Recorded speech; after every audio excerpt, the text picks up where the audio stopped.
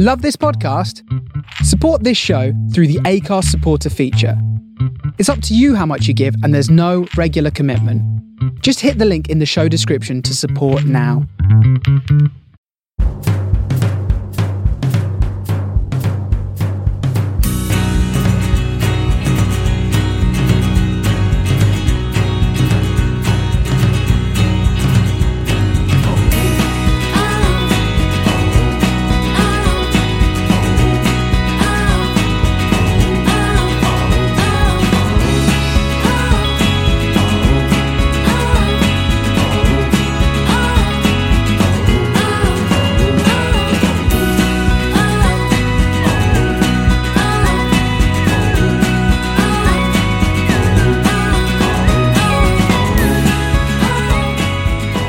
Hello, yes, a great evening, a great morning, or a great afternoon to you, however you may be listening and wherever you may be listening. This is the Man on the Post podcast. I'm just in a fantastic mood. I don't know about the rest of you, because I've been told by our boss Ross that this podcast is 70% English orientated, so I may have just lost a whole bunch of followers by doing this. But you join us on the evening where England were knocked out of the World Cup by Croatia, reaching their first World Cup final ever in their history. I honestly could go on for half an hour about this, but so be the rules, I honestly can't. So it just gives me great pleasure to introduce our panel for tonight. I've got three of our wonderful guests wanting to share their views on the England game. First off, I shall introduce my partner in crime from the Sunday show. It's James Rowe from the Netherlands. James, evening to you. Good evening, everybody. Good. Ryan from wherever Hello. it is. His Skype thing said Northampton. I don't know if he's still there now. He's in all of our hearts. That's where he is. And that voice you heard is the voice that I'm only really dealing with for the very first time. It's Jessie. I don't know how to pronounce her last name. Calling all the way from America. Jessie, how are you? I love that you said dealing with. You know exactly what the next half hour is going to entail just from that alone. Well, our acquaintanceship, friendship, professional relationship got off to the bad start when I said I didn't like Diego Forlan. So I know. Yeah, so I'm trying to keep on a good side.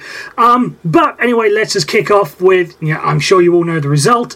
England 1, Croatia 2. I can't really keep the joy out of my voice enough. There's only really one place to start, and that's how did we get to this? How do we get to this result? I don't want a minute by minute breakdown of the game, but just how did England go from such a dominating position in the first half, could have scored 2 or 3, to just from the second half onwards, just running completely out of steam? Ryan, I shall kick off with you. Well, it's a difficult one. I mean, I've sort of in our group WhatsApp, someone sort of said, how did we get to the result? And I'm not going to do minute by minute, but we had one shot on target the entire game. At the end of the day, you can't win games with those type of stats.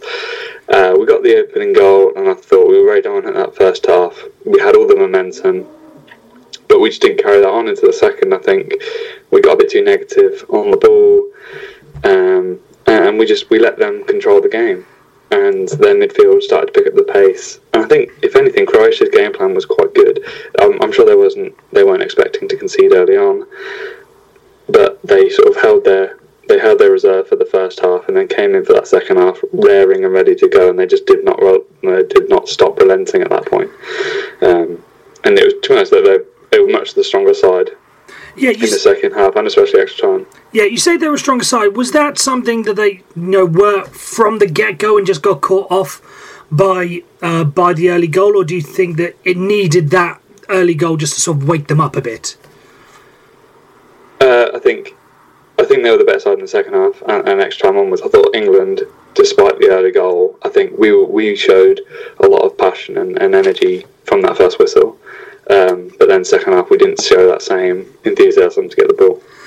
James, Ryan talks there about a bit of enthusiasm and having a good second half. Was this as much as much a mental issue, or was it a tactical issue for you, James? I think a little bit of both. I think when Walker got booked for handling the ball and being a bit petulant, obviously in the back of his mind he's thinking, if I get booked again, I I miss a potential final. So obviously we're 1-0 up at that time. And tactics as well. I agree with Ryan. I thought that the Croatian midfield was very strong. Perisic hit the post as well when they once they received their got their equaliser.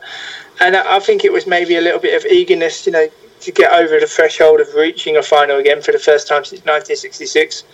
But if I'm brutally honest, watching the game tonight, I believe that Croatia deserved to go through. To have one shot on target to Croatia's 7, for them to tactically plan their substitutions, that's just that little bit better. And you see that at this level, the small details make such a huge difference. Yeah, James, you've been I wouldn't say a critic of Gareth Southgate, but you've been somewhat sceptical of him in the past.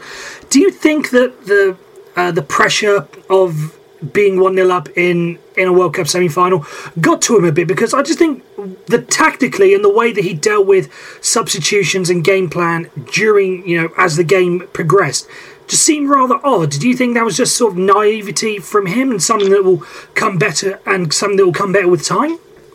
I think it will come better with time, and I agree that it was slightly odd, but that's why I was banging the drum before the tournament that experienced managers at this level can make a huge difference. You saw with Didier Deschamps with the squad that he's brought with France. It's not just their world-class players, it's the finding of a player like Benjamin Pavard, who's not just been brought into the squad but played in an important position and can be fully accounted for getting them to the final as much as Mbappe and Griezmann. So I think you'll see Southgate improve as time goes on, but I think nobody can take away from the fact that nobody expected England to get to the semi-finals. It's a great achievement, and we can all take heart from it and hopefully build a stronger base in terms of looking forward to Euro 2020. Indeed. Now, Jesse, do you think that, there was a lot of talk coming from, mainly the English media and the English fans talking about how this was the quote-unquote easy half of the draw, something that James doesn't really like that phrase.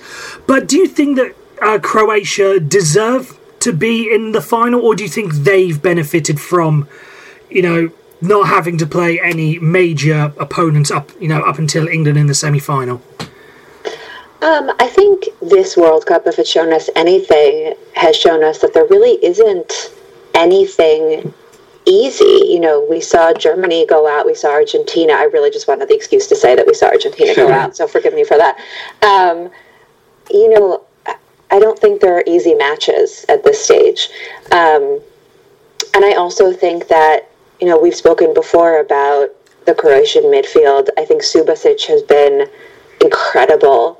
And Mandzukic has really stepped up and done what we've seen him do to some extent in the past without much consistency, and the consistency has come through here. So I think if it's hard to say that a team deserves it or not, that's seems so pat, but if any team deserves it, then Croatia deserves it. They did what they needed to do, and the fact is this is the third match in a row that's gone into overtime for them. They've collectively run, I can't do the math. What am I saying? I'm trying to add all those numbers together. Please, they've run 9 marathons, in total. And I think that, so they had the physical stamina, but I think they had the emotional and mental stamina as well. And this was sort of like a tale of two halves, where England in the first half went in, put their heads down, got that goal, and put Croatia on the back foot, but didn't keep that up. They went to bits after Croatia equalized and never really got it back together, whereas Croatia leveraged that goal and just did not give up. So, whether they can take the mentality into the final and also somehow not get fatigued is, anybody's guess. You mentioned fatigue, and that was really going to be my next question. This is their round of 16 game went to penalties, their quarterfinal went to penalties, and their semi-final went to the end of extra time. And given that France will have had an extra day's rest, do you think that they'll be completely spent when it comes to the final, or do you think that or do you reckon they'll just use that momentum, will be able to push them over the line and give a pretty decent France side a pretty decent fight. It's difficult, isn't it? I think. Oh, that was aimed towards Jessie because she was the one talking. But by all means, Jessie, carry on. But I agree with Sorry, carry on. that it's sort of hard to know. There's also a lot of traveling for them to do, so I think that there's a lot to be said for the momentum and the high that they're riding on. But I think they're going to be spending a lot of hours on ice and with their trainers working out these muscles. So they really have to be smart about, physically how they go into this match to avoid cramping, to avoid, like the word hamstring just sort of gives me my own twinge. So I think this is where the players have to be, their own best friends and be very, very careful about what they do in the next couple of days. Right, Ryan, you were going to jump in, so I'll let you take the baton after that. No. Yeah, I was just going to. I think it's one of those things where momentum, and as just said, always, it's such a big thing. But I think if you take the first half of this game for an example, I think they did look tired. So France are a team that can dominate possession as well and make you work with the ball or chase the ball, and I don't think England did enough of that in the second half. I think Croatia were ripe for the picking in terms of their legs, in terms of if we would have played the ball around, if we would have kept possession a bit more in that second half, I think they would have tired quicker, which would have given us, but because they had control of the ball, they could control their pace and keep it nice and slow for them. Yeah, James, anything you'd like to add on the England-Croatia game before we move forward? No, well, I just wanted to follow on from the point that we were talking about with Jessie and Ryan making the points about how Croatia will be heading into the final. I think the adrenaline will bring them a fair way. That this is a once-in-a-lifetime opportunity for all their players and their country, and everyone's going to rightly revel in it. I think it's also apparent that the last 3 World Cup finals have gone to extra time. I wouldn't necessarily rule it out in this case neither. I think obviously France are the favourites for the final, but this is an opportunity for that Croatia never really possibly expected, and maybe will never come again. So I think they're gonna be ready for it. They're all going to want to play, and I don't think the final is going to be. Yes, France are favourites, but I don't think it's going to be as clear cut as what everybody thinks it's going to be in the last few minutes since the final lineup has been made. Has been made known. Yeah.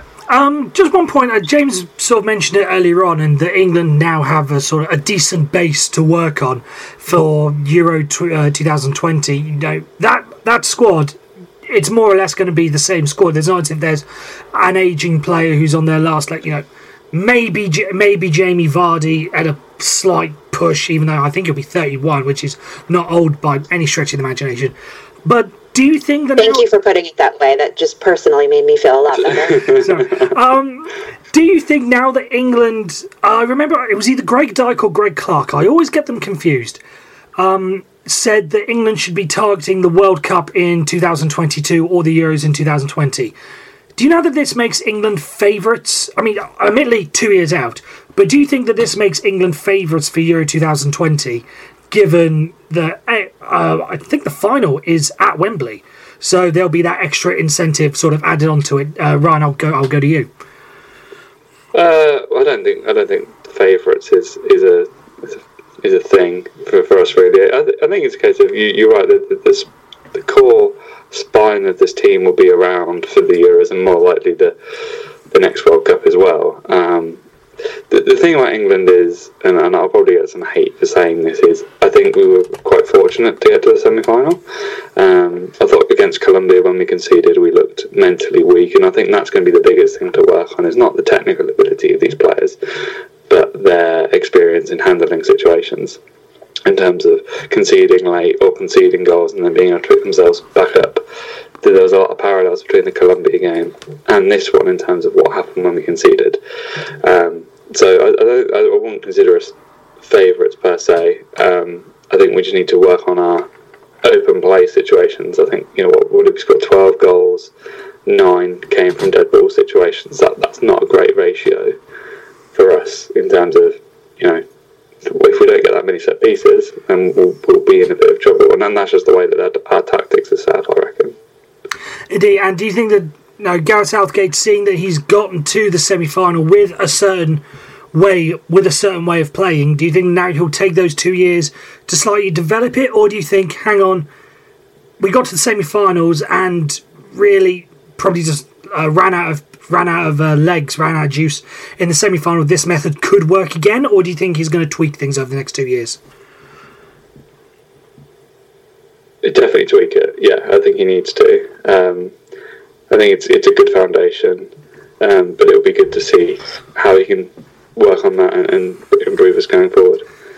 Okay, there you go, Ross. I've made this an England-centric podcast, so please don't fire me. Now, moving forward, we get to talk about the World Cup. I mean, we don't really want to preview the third, fourth place playoff, do we? I mean, who cares about that? I mean, exactly. Yeah, no. I'm sure England and Belgium won't. I was going to say, strictly speaking, that's this the next game. This is basically like Tottenham playing itself. Yeah. So what could go wrong? That's a fine point. Yeah, strictly speaking, that's the next game, but we're going to skip over that. World Cup final now, France versus Croatia. France are going to go into it as the heavy favourites, especially, as I mentioned, with, the bookies will put the fatigue factor into this. James, do you think it's as straightforward as it seems for the French, or do you think that Croatia can put up a decent fight? I don't think it's as straightforward as what France will think it is, and I think that Croatia will put up a fight. France choked 2 years ago in the final in Paris against Portugal. I think they expected to win that game. The danger comes if they expect to win this one as well. They've got to learn from the experiences of 2 years ago. They're going to have a pumped up but yet tired Croatia team that adrenaline is going to push them very far. I don't think it's going to be as clear cut as what everybody makes it out to be. All World Cup finals are different in their own right. You only have to go back to 4 years ago with Germany, Argentina going to extra time, and the Netherlands, Spain going to extra time, and in 2006 going to a penalty shootout. These are always close affairs. They're never games that are decided after 60 minutes, or at least haven't been in the last 4 World Cups. So I think it's going to be a lot closer than what people think it will be. Okay, Ryan, how do you see? We're still Thursday, Friday, Saturday, 4 days out from the World Cup final. How do you see it playing out? I rate France quite highly. I think they've handled each game really well. Their game management has been really brilliant. So I think it's going to be. I think they'll know that Croatia could be quite fatigued, and I think, as touched on it earlier, they will control that game. They will control the pace. They will speed it up when they need to, and they will slow it down when they need to benefit them, not Croatia. So I think I'm going for France to be the winners in that one. France win. Jesse, are you going to make it a straight 3 or a complete 3? I don't think I can, since France eliminated Uruguay. However, I don't believe in people who don't like Kylian Mbappe, so let's just make that my sentence. Okay, that's a cryptic one. Yeah, there you go. Yeah, but I'm pretty sure I don't know if I mentioned this on the Sunday/Monday podcast or if I've done it during the World Cup, but I have been saying for months that I think France. I did say for months. I think probably since the draw, that France are going to win the World Cup. So I'm going to stick with that. That being said, when I did my wall chart of integrity before the World Cup started, I did have them losing to the Germans in the final, so I'm just going to keep some sort of momentum and go with France to win in the final, so that makes it a complete 4. Now, time for our debate, and it's something that Ross wasn't quite happy with us doing, but I'm going to stick with it, mainly because I think I might be the only one in the country that has this view, so I'm going to play it over to you and see if you can change my mind. I saw a tweet this week, I can't remember when it was or who it was, questioning whether or not England would have gotten this far if Sam Allardyce was still in charge. And my view is, given what we know has gone previously, given what we know in hindsight, I absolutely think they would. Mainly because I think Gareth Southgate was appointed after Sam Allardyce was sacked after the first qualifying game, which was a win away in either Slovakia or Slovenia, one of the two. Slovakia, thank you. Now, given the way that group was, England were always going to top that group. I don't care that Scotland gave them a hard game. I don't care that it was hard to be Slovak. England were always going to top that group. which would have put them in the same position with this group with Belgium, Tunisia and Panama. England would still have finished second because an England team under Allardyce would have beaten Tunisia, would have beaten Panama, and probably still would have lost to the Belgians. So it probably still puts you in the same situation. Sam Allardyce team would have seen out that game against Colombia. So they would have won that game anyway, regardless of how it went through extra time penalties. They would have won that game. You saw how Sweden played in the quarterfinal. A big Sam team would have won that game, simple as. So, and then lose to Croatia in the semi-final. We won't know, but the fact is England made the semi-final. I think England would have made exactly the same progress, losing in the semi-final, maybe even winning the semi-final against Croatia. So that's what I think. I think England would have made the semi-final with Sam Allardyce still in charge. All credit goes to Gareth Southgate for, changing the team up a bit, 3 at the back, bringing in Harry Maguire, such and such. But does anyone here think that I'm wrong and is willing to try and change my mind? I'll open up the mics. Bearing in mind that we've got about 10 minutes. Ryan, go. All right, Ryan, you go first. You are wrong. Okay, go on, bring it. I think the biggest thing is the squad would be different. Sam Allardyce would not pick the same players. I also think, and the biggest thing is, I've been thinking about it since you asked the idea earlier, is football is such a 50-50 game in terms of things can change on a coin flip. That Tunisia game, what if that Kane second goal doesn't go in? That changes the complexion. What if we only get a couple of goals against Panama and our motivation isn't great? What if Januzaj's shot in against Belgium hits the post? I know it sounds silly. It's one of those things that I think Sam Allardyce, I don't think would have been the man to take us here. I don't know. I think your argument makes sense in terms of each game that would have happened probably would have gone a similar way, but so many things could have changed. And that's the thing. If we replayed this World Cup, we could be seeing a final of Germany and someone else, for example. Yeah. This has been such a weird World Cup. I think all credit to Southgate. I think, although I think his tactics have been a little bit sort of difficult at times. Sam Allardyce, I think we would have seen Rooney in that squad. We probably would have seen a few other players drop out and miss out that we wouldn't have seen this time around. I think that's probably the biggest thing, is the squad would be different, and I don't think there'd be as much hype about it. Ryan, I messaged Chris that with an Allardyce team, Rooney would still be captain, John Terry would be in the back, and the Sun would be posting something about John Terry's personal life that nobody wants to hear about anyway. And there was they would probably flame out in the round of 16. Football would not have made it that far home, you guys, is what I'm saying. Right. Sorry, Ryan, I absolutely take it. Sorry, I didn't want to interrupt. Ryan, I absolutely take your point that the squad would have been somewhat different, but I think that some of these players, it's not like Harry Maguire would still have gone if Sam Allardyce was in charge. That wasn't a Gareth Southgate. I think the England squad, me and James and Marcus talked about this before. The England team more or less picked itself. The England squad more or less picked itself. It wasn't a case of who the manager was. It's just a case of who the English players were and how well they played coming into the tournament. I'm not sure if that's the guy. I think we probably would have seen someone like Wilshere going.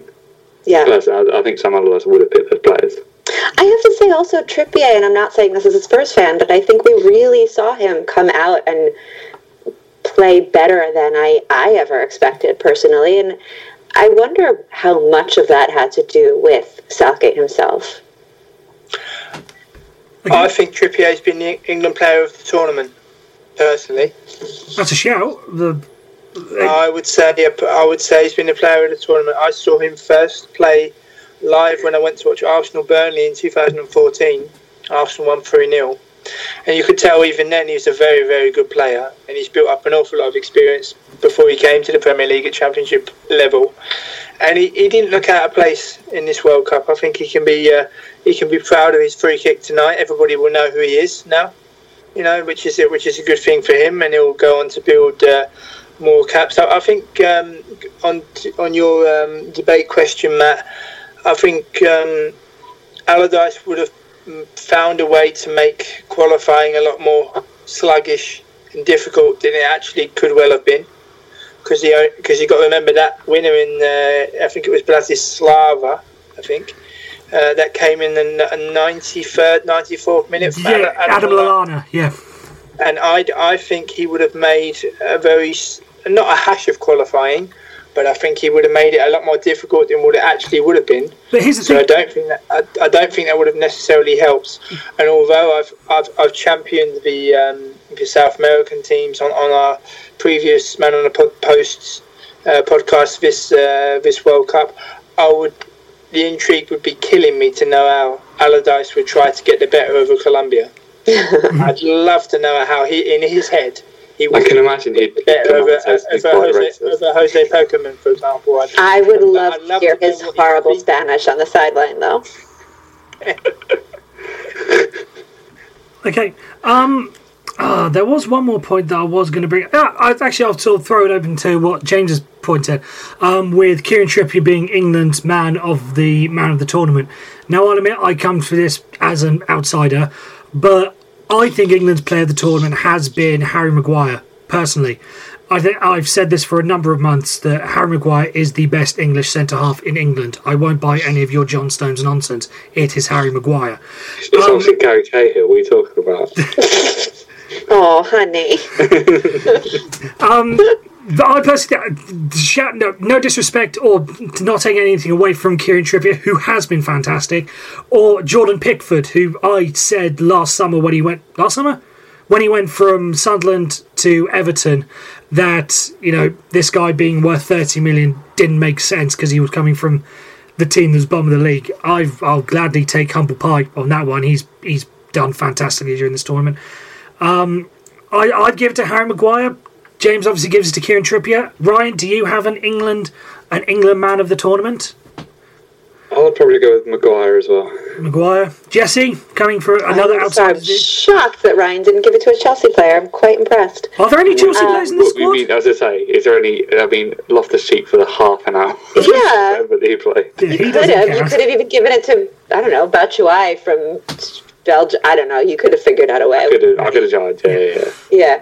I'm thinking with Trippier. I am. I think he's really. I think you could make a case for Pickford, obviously, but I think Kieran Trippier has really stepped out. Okay, so we've got a tie. So we've got a joint, like in the old days of the Charity Shield, when you shared the Charity Shield. We gladly present the England Man of the Tournament award to both Harry Maguire and Kieran Trippier. Well done, lads. I'm sure Ross will give the deciding vote in any matter. Other than that, I think that more or less wraps up anything that needs to be said. England lose in the semi-final. Yes. We previewed the final to an extent. We can always, if the listeners want a full half-hour World Cup final preview, just let us know. We're on Twitter @ManOnThePost. We've got a couple of minutes left. Is there any topics that anyone wants to bring up? Anything left? I think the really important question that I can't believe you guys haven't asked yet is Vida going to cut his hair or not? He needs to. I think that's the biggest thing. I don't think he will. This is a debate that I think is important to have. So thank you both for that. I think there is an important point to be made, and I saw this on Twitter, and I can't remember if it was any of you that retweeted it or not, is that Dejan Lovren has played in a Champions League final and is about to play in a World Cup final in the same season. Oh, don't tell Chris. He's obviously Liverpool's best player. He's the global best player. I mean, come on. Exactly. What's the problem here? Okay, right. I think that more or less wraps up. So all that's left for us to say is a very thank you very much for listening. We've appreciated your support all the way through this. We've only got 4 days left of the World Cup. It's sad to even say it, but thank you for joining us today and all the way through the tournament. All that's left for us to say is thank you very much. You can follow us on Twitter @ManOnThePost, and you can follow each of us on Twitter. I am @MattRhys63, MatTrhys63. Jessie is on Twitter and she is @JessieLoesch. Ryan is on Twitter and he is @TheRyan Goodman. And James is on Twitter and he is @JamesRoweNL. And one more thing to do. It's time for us to say goodbye. So it's a goodbye from Jesse. Oh, bye, everybody. It's a goodbye from Ryan. Goodbye. It's a goodbye from James. Goodbye, everybody. And it's a goodbye from me. Goodbye, and please always remember to have your man on the post.